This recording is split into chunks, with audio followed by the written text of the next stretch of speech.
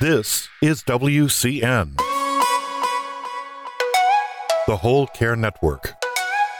You talk, we listen. Content presented on the following podcast is for information purposes only. Views and opinions expressed during this podcast are solely those of the individuals involved and do not necessarily represent views of the Whole Care Network. Always consult your physician for medical and fitness advice, and always consult your attorney for legal advice. And thank you for listening to the Whole Care Network.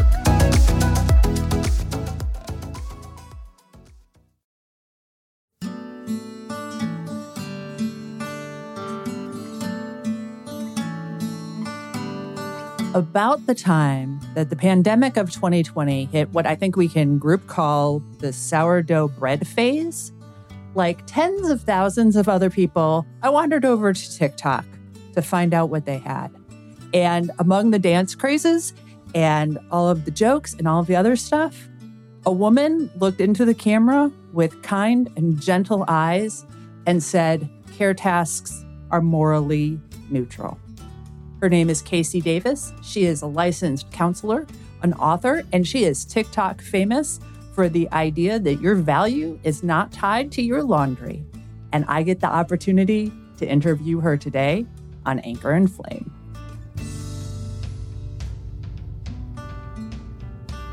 I have the opportunity today to talk with Casey Davis, who opened up my eyes to the idea of morally neutral care tasks. Casey, thank you so much for being willing to be on the podcast.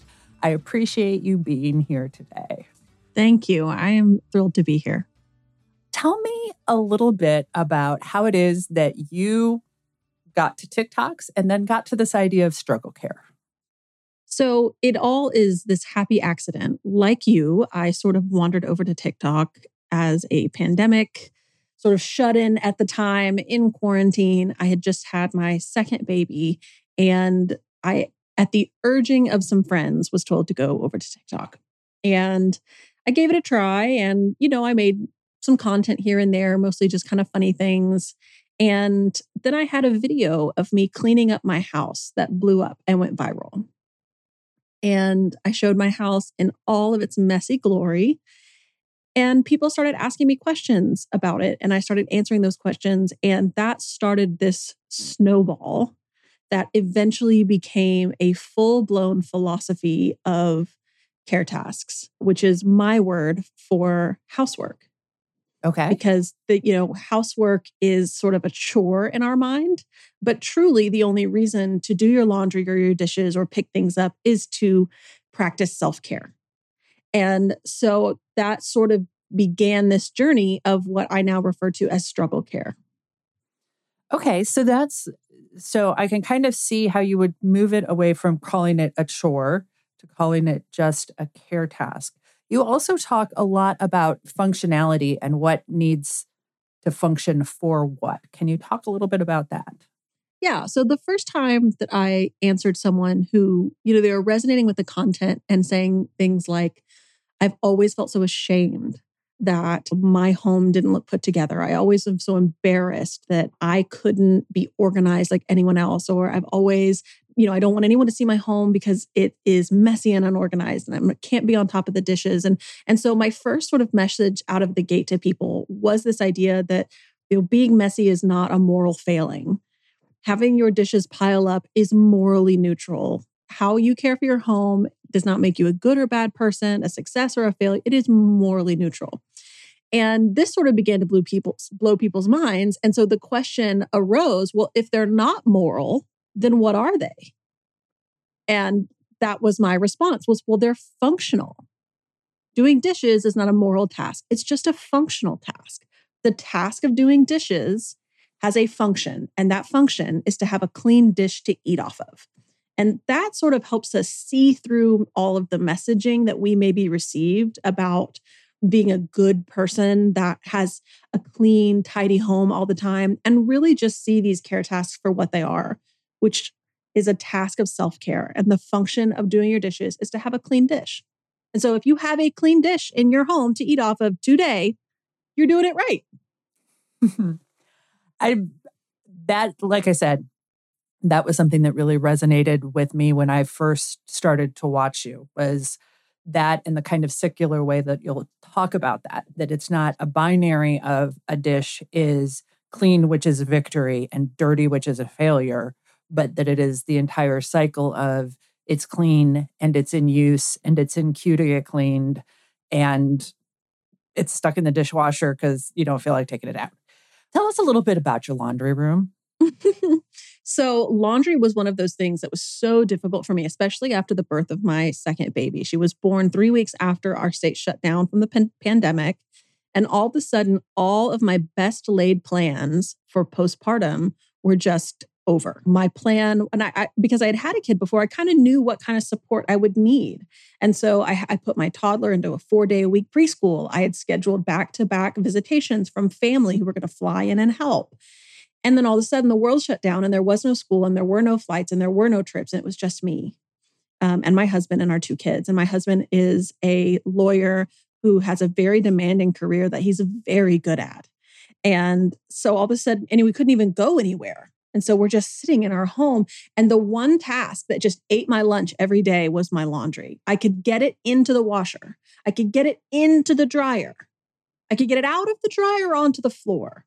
But I could not get those clothes folded. And I kid you not, for 7.5 months, my entire family of 4 lived out of a clean pile of laundry on my laundry room floor. Every day I would go up, I would look through it, I would find what we needed. And luckily, no one in my home has a moral view of laundry. And so that was just fine with us. We just knew, hey, we're in a spot where both of us have more to do than our time and hours and energy in the day. And so we just live out of this laundry pile. I eventually was able to ask/hire a young grad student to come in for a couple of months and fold it for me because that was the only way it was getting done. And then she ended up getting an internship, moving on. And so I'm looking at this laundry going, okay, you know what?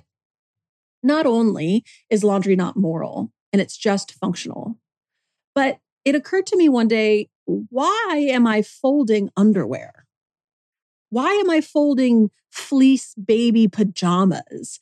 And the only answer was because somehow I believed that I should. And part of struggle care is really getting out of that box of the shoulds and just looking at what functions for your family. And I realized that really very little of my clothing needed to actually be folded or hung. The rest of it were baby onesies and PJs and lounge clothes and sweatshirts and things that, I wasn't even leaving the house anyways. And so the first thing that I actually did, I was scrolling through TikTok and I came across this woman who basically brought all of her family's clothes into the basement so that when they came out of the dryer, she could put them straight up and not run all around her house. And I thought, this is genius. And I had heard of the concept of a family closet before. And I spent an entire day going into my master closet, which is quite big, and taking everything out and putting in shelves and basically creating a family closet because I am dressing 3/4 of our family every day. And I was like, why? Why am I going to 3 different rooms to dress 3 different people? One of them can't even walk. And so I took my baby's clothes and my toddler's clothes and I put them into our closet, which is right off of our laundry room. And so now the clothes were getting dumped from the dryer onto the floor, but right where they sat, I could sit down with the baby in a little bassinet next to me and the toddler running around like crazy playing with toys. And in less than 10 minutes, I could pull all these bins out and just throw clothes into everybody's bin by person. And I had a few different ones so that I could sort them out. And at the end, I had baby 4 shirts to hang up. And I had revolutionized the way that laundry was done. And for the first time, I was actually having our laundry done. And I realized, I really like this. I like the experience of knowing where things are and as opposed to having to go through the pile. Because while the pile is morally neutral, it was actually more functional and enjoyable and comfortable for me to be able to have a bin system. And I think my experience with my closet really does a good job of summing up the transformation of struggle care, right? Yeah. First, it's removing that shame of the laundry pile is laundry. It's not failure. It's just clothes. And focusing on function, what works for my family, and focusing on, okay, here's, the function is clean clothes. Well, I was doing that. That's fine. The clean clothes were there. But then I really wanted it to be more comfortable. I wanted it to be more enjoyable. I wanted it to be faster. And when we start making decisions about how we do care tasks with an eye for how do I make this work for me? How do I make this care task care for me? We end up engaging in this revolutionary act of self-care. Instead of this performance-based, I'm a good person because my laundry is all put away nicely. It's, I am enjoying my life more because this system is more functional for me. I love that. And I love the way that you find an enjoyment in something that once you surgically remove the duty out of it, you're like, okay, the pile of laundry functions and it can function better because even that isn't the only way that things can exist. Perfectly hung up and folded or in a pile on the floor with a sad face on it. So I appreciate how much you kind of open up that middle ground so that people can say, well, if anything is possible, is this something that I want to take the time to try and change? So you talked a little bit, you just used the phrase, and I've heard you use it before, about a season of life. And then in this season, this is what you need. Can you talk a little bit more about seasons? Yeah, I think that there are people, and I talk about this a little on my website, there are people that experience lifelong functional barriers. Maybe they have and will always have health problems. They are long-term caring for a relative. They are going to have a long-term barrier of a neurodivergence or a mental illness. But at the same time, even if somebody is perfectly healthy in their mind, body, emotions, relationships, we're all really just one small life change away from having substantial functional barriers. And sometimes these are happy changes, having a new baby, getting a new job, getting married and moving to a new city. It could be happy things. It could be very hard things, the death of a spouse or a loved one, the sudden shift in having to homeschool your children during a pandemic, being in a pandemic in general. And I think that when we're free from that sort of moral duty to have a magazine cover home, we can forgive ourselves for not being as effective and efficient and productive during a season of life. And so understanding that it's not ideal to live, for me at least, it wasn't ideal to live out of a pile of laundry, not because there's anything wrong with it, but because it was harder to find the clothes I was looking for. But also realizing that, you know what? I have a newborn and a toddler who has nowhere to go in a pandemic. This will not be forever. And so it's okay if for now we live out of a pile of laundry. And when I have more capacity and more support, I can use my creativity and my energy to find a functional solution for that process and letting myself off the hook for having to fix everything right now. And we talk a lot about that on my TikTok channel, about how in order to prioritize something good, we often have to deprioritize something else that is good. And I think a lot of us are caught up in this perfectionism of I need to be doing all the good things.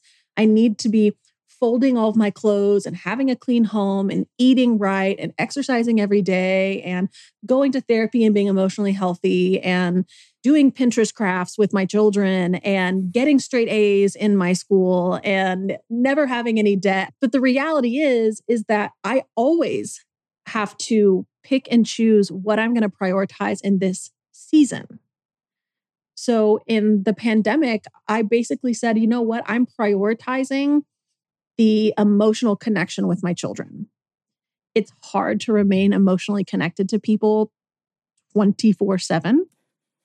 And I think a lot of us found ourselves in the same home with people that we love very much, that we found it difficult to be around for that long. And so we had to let some things go. We had to use convenience foods. We had to live out of a pile of clean laundry. But we got through the year happy and healthy. And now this year that my kids are able to go to a little part-time preschool and my parents have been able to visit us after quarantining and getting vaccinated, now I'm going, okay, all right, you know what? I'm feeling intuitively that now might be the time that I can reprioritize nutritious eating. And so I'm going to make some gentle moves towards what things in our diet can I replace with a more nutritious option. And so everything is very gentle. Everything is very honoring of the season that you're in, and realizing that just because you've deprioritized something good for this season doesn't mean it's going to be deprioritized forever. When circumstances change, when your life moves into a new season, you can reevaluate what you have. And then you can bring some things from the back burner to be prioritized and maybe let yourself off the hook a little bit with some other things. So I think that it's interesting because as you talk about that, I'm thinking about professional caregivers right now, particularly people who work in healthcare and especially people who work in hospitals. That as we are rounding the corner on being in this for a year now, that there is both this glimmer of light and this hopefulness that I think universally is starting to show up a little bit, and how much they have to recover from. So for folks who have been in healthcare for this year and who have come home and made homework however they needed to, do you have any kind of jumping off points for where to try and move out of either crisis mode or anxiety mode or PTSD mode or whatever it is?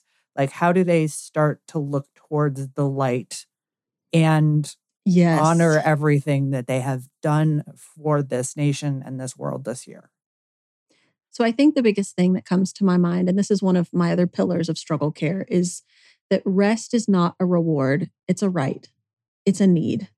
And anytime we go through something traumatic like this pandemic and the things that caregivers have seen and the stress that they've been under, there is going to be a necessary time of things feeling as if they are slowed down. And it's the body and mind trying to process all of that stress out. And so as we move out of this pandemic phase, and one of my favorite authors, Emily Oster, she sent out a newsletter where she quoted T.S. Eliot, and she was using it to talk about what the end of the pandemic would look like.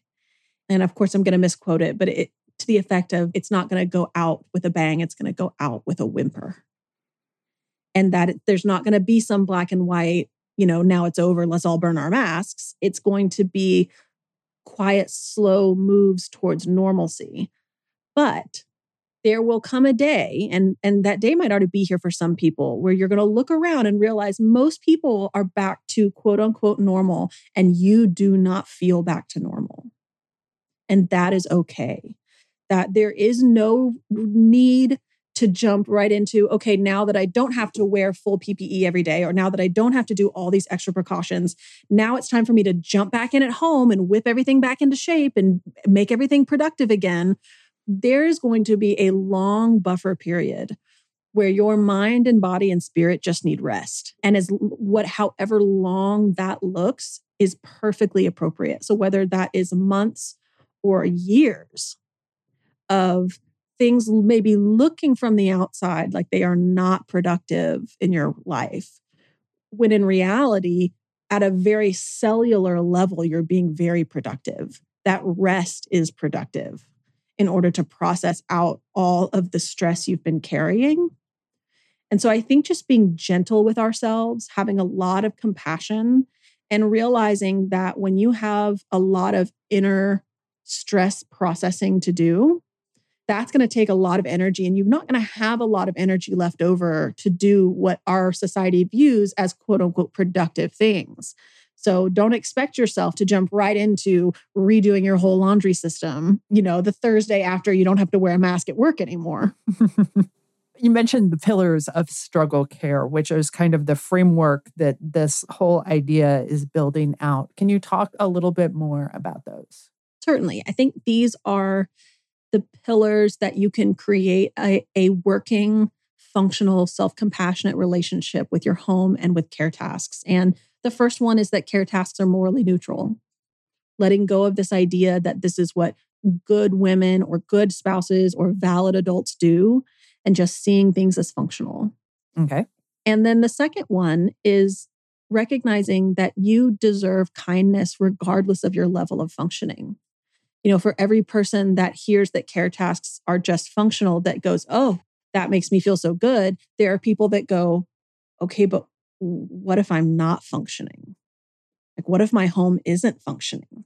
And because of mental health or physical health or other barriers, and going, well, then we can make gentle moves towards functioning. But you do not need to punish or berate yourself for not functioning. You deserve kindness regardless of the level of functioning that you're at right now. Okay. And so those two are pretty huge. And then I also talk about how shame is the enemy of functioning. That when we do berate and punish ourselves for these perceived failures in housekeeping, or sometimes in other care tasks like hygiene, that actually slows down our functioning over time. It might give us some short-term compliance or short-term change because we think, oh, I can't stand it. I hate this. I'm not going to do this anymore. I'm turning over a new leaf today. But usually that kind of burst of motivation is pretty short-lived. And so long-term, our functioning is really debilitated by feeling shame over these things. And so that's pretty important. And then, well, I have to look at them. You'd think I'd know them by now, but... One of them is about saving the planet. Yes, that's a good one. And the way that one came about was that I did a TikTok about what you can do when you're overwhelmed by dishes, having a lot of dishes in the sink. And it was really specifically geared towards someone who was struggling with mental illness or being very overwhelmed. We start off with the message that you deserve a functioning kitchen. You deserve to eat off clean plates. And that's why we're doing this, not to get you to a place where you're acceptable, but because you do deserve a functioning kitchen. And so I talked through a bunch of tips and tricks, but one of the things that I said was, if you've got a container, a Tupperware container full of moldy food, and that has been the block for you, you've just been avoiding it, you've been ignoring it, and it's making you not want to deal with anything in your kitchen, just throw it away. Just throw it away. And I had a bunch of sort of, I think probably young, passionate environmentalists sort of come for me over, well, it's plastic. Well, you have to think about this. Well, you have to think about that. And the phrase that I used in the video was, I know this is controversial, but you're not going to save the rainforest if you're depressed. Like, your consumer carbon footprint is so negligible compared to the real harms against our earth that are happening in our society. And if we're going to tackle those real harms, then we need you to be a whole, healthy person and join us in that fight. We need policy change. We need advocacy. Yes, we do need individuals being conscious, but what we don't need is Suzanne, who is sitting in a house full of trash, hating herself because she's too ashamed to just throw her recycling away. That's not helping the rainforest. And so the idea is that for someone with those sort of functional barriers, the choices are not recycle or don't recycle. The choices are, don't recycle, keep it in your home, continue to be paralyzed and make no progress in your functioning. Or don't recycle, throw it away, make some breakthroughs in your ability to function, get to a happier, healthier place where you're going to have the capacity to not only care for yourself, but also care for our world. Like, those are the real two choices that Suzanne has in her home today. Yep. And so we're going to take this sort of, the harm reduction approach to helping her move forward. And that's that pillar of struggle care, because there are so many people who are struggling to function. And one of their main hangups is that environmental guilt. And so that's what that one is about. And then the other ones are the last two, actually. The one that I mentioned about rest, that rest is a right, not a reward. And so undoing this idea that many of us have that I am allowed to rest after everything is done. That resting is an indulgence, it's a fun thing, it's optional. When in reality, the treat. Yeah, it's the treat. It's the dessert if I finish my plate, right? And that is not true. Care tasks never end. They are cyclical in nature. They are repetitive. They never end. And so I think what happened to a lot of us was we maybe grew up in a home where we were told, okay, you have to do your chores, then you can go out and play, which is, there's nothing wrong with that. But recognizing that when you're 10, your chore list is a finite list of things that can be finished.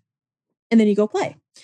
And then we grow up and all of a sudden we're 24 living on our own. And so we're going, okay, I got to finish my chore list first. But now we're an adult. There isn't some, behind the scenes adults doing all the rest of the things. And we realize that this chore list never ends. And even if you're someone who, as a single person, is able to finish everything in your home and then go out and play, then all of a sudden you become a caregiver or you get a family and then all of a sudden it's, oh my gosh, this is never ending.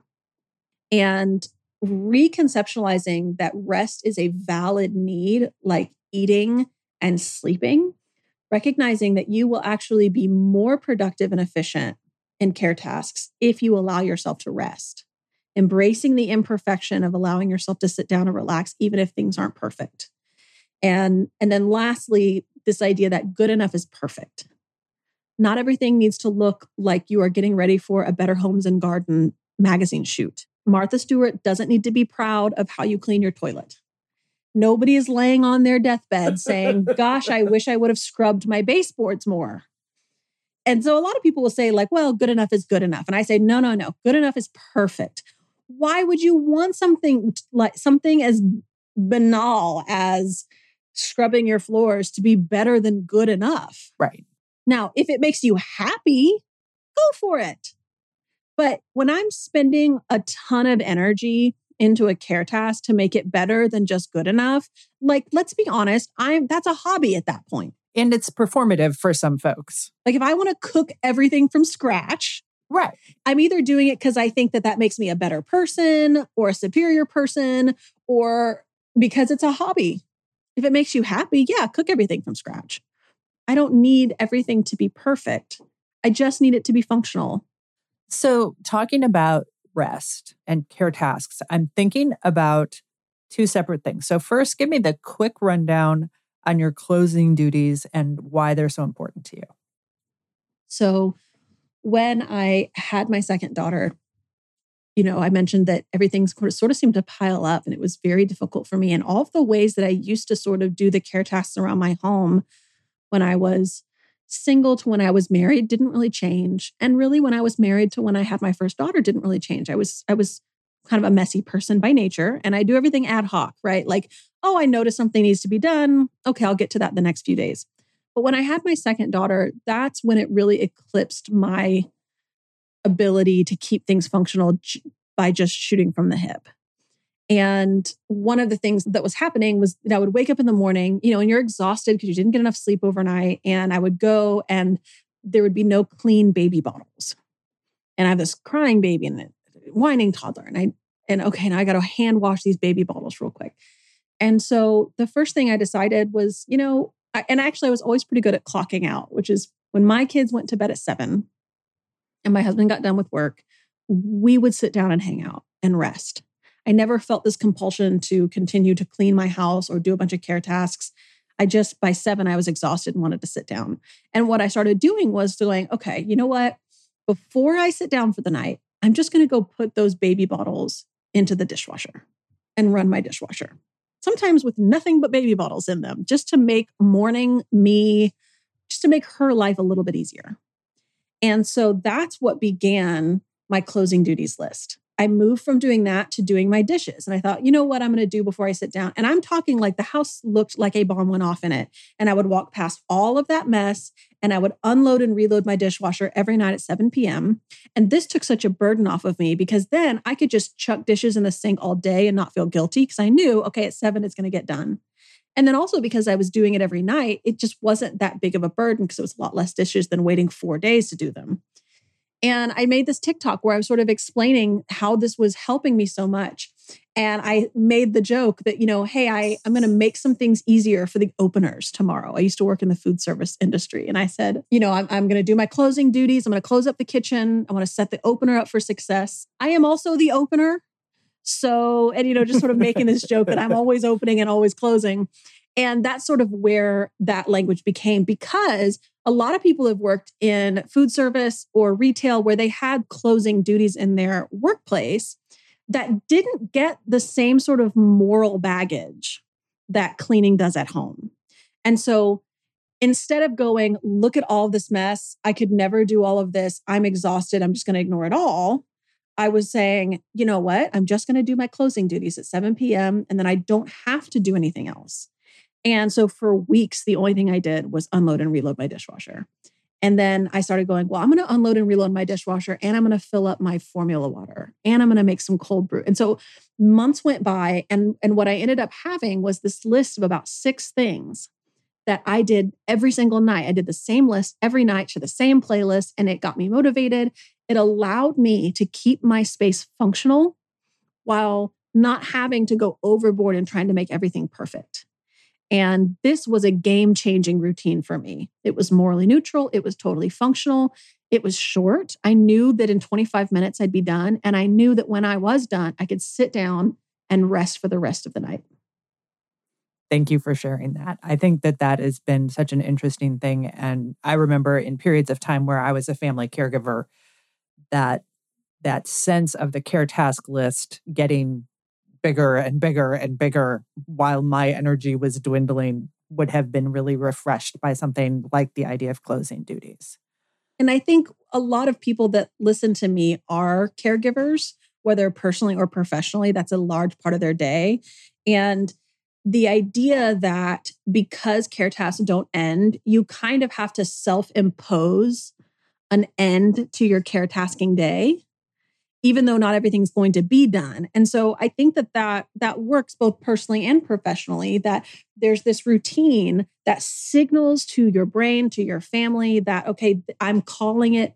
I'm going to fire down Casey, the caretaker, and I'm going to access this woman behind that role who deserves to, yes, she deserves to function and have a functioning space, but she also deserves to rest and to play and to work on hobbies. And I'm going to let her out. So I have one more question that I want to ask you. But before I do that, it does occur to me that not everybody on the planet is on TikTok yet, although we're getting there. What can people do if things like closing duties or a lot of these things are resonating with them and they want to learn more about how you approach the world? So I have a small subset of my videos on my website. My website's a great resource. There's lots of things written. There are some videos uploaded there that you can watch. And that is strugglecare.com. I also have a book on Amazon called How to Keep House While Drowning. And I have a notebook. Right now, the notebook is only for digital download. I'm working on getting a physical copy, and that is for sale on my website. I have a website shop. And the notebook is basically some journal prompts with some worksheets and some templates, like if you want a closing duties template. But the book is a great place to start. The website is a great place to start. And that will really give anyone access to, and it's a short book. It's like 56 pages. It's written in very small snippets so that it's easy to get through. And that talks about all of the different pillars and some of these major sort of systems that I use. Okay. Thank you for sharing that. It's strugglecare, all spelled the way you would expect, .com. Yes. Okay. So my last question for you today, and this one, granted, is a little bit silly.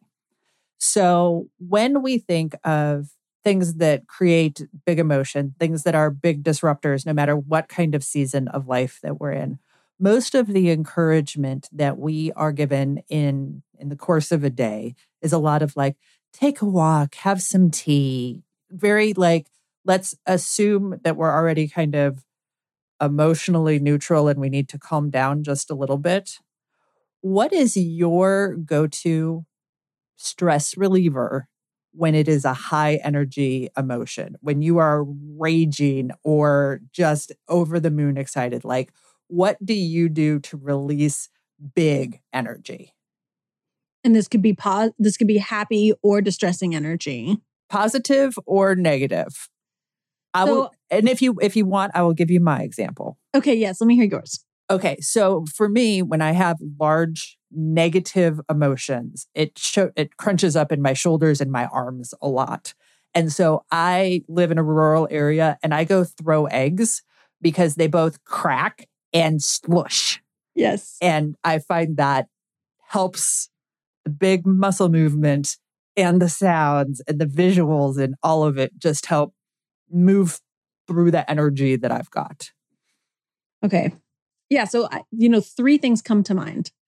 And so they might, depending on what it is, for me, when it's an overwhelm feeling, I have found that using earplugs is super helpful. I actually work with an earplug company that sponsors me in the work that I do. It's called Loop Earplugs.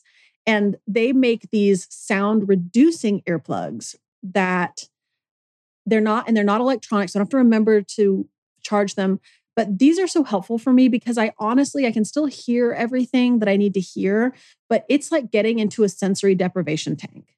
So I'm all about the self-care that doesn't require more time because some of us don't have more time. So, someone says, oh, go take a bubble bath, go take a walk. And it's like, okay, I'm feeding someone dinner. I can't stop and go do that.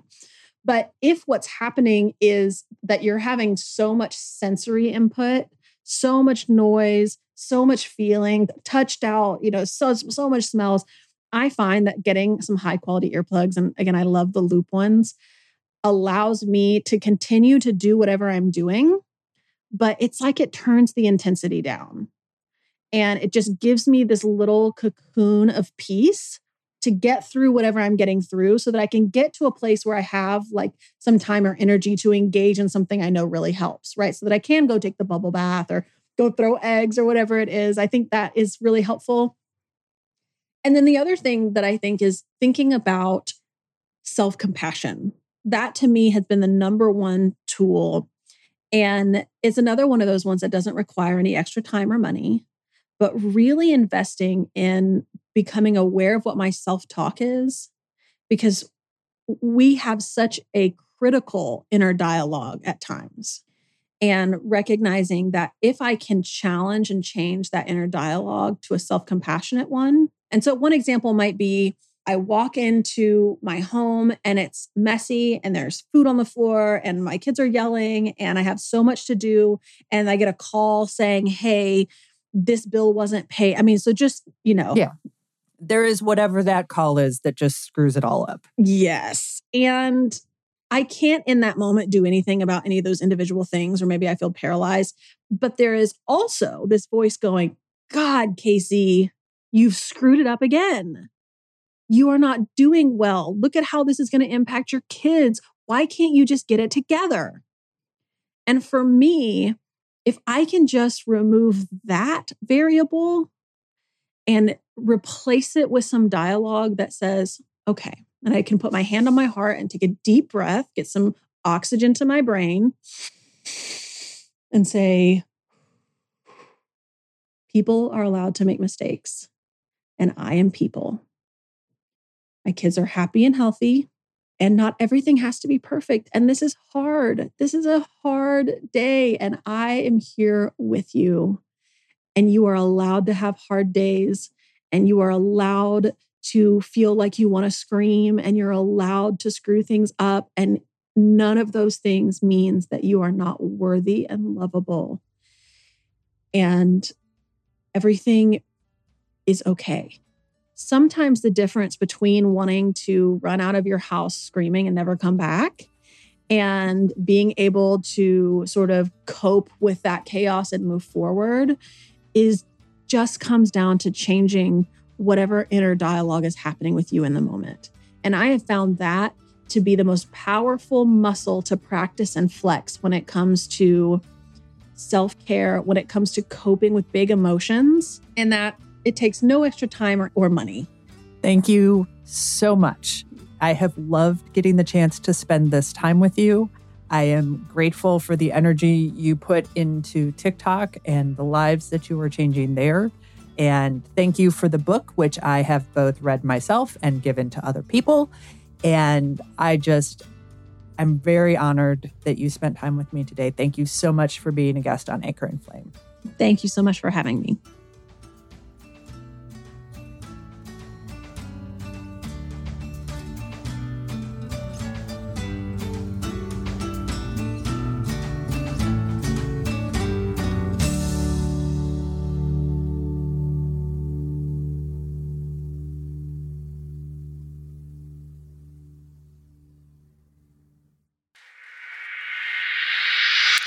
This is WCN, the Whole Care Network. You talk, we listen.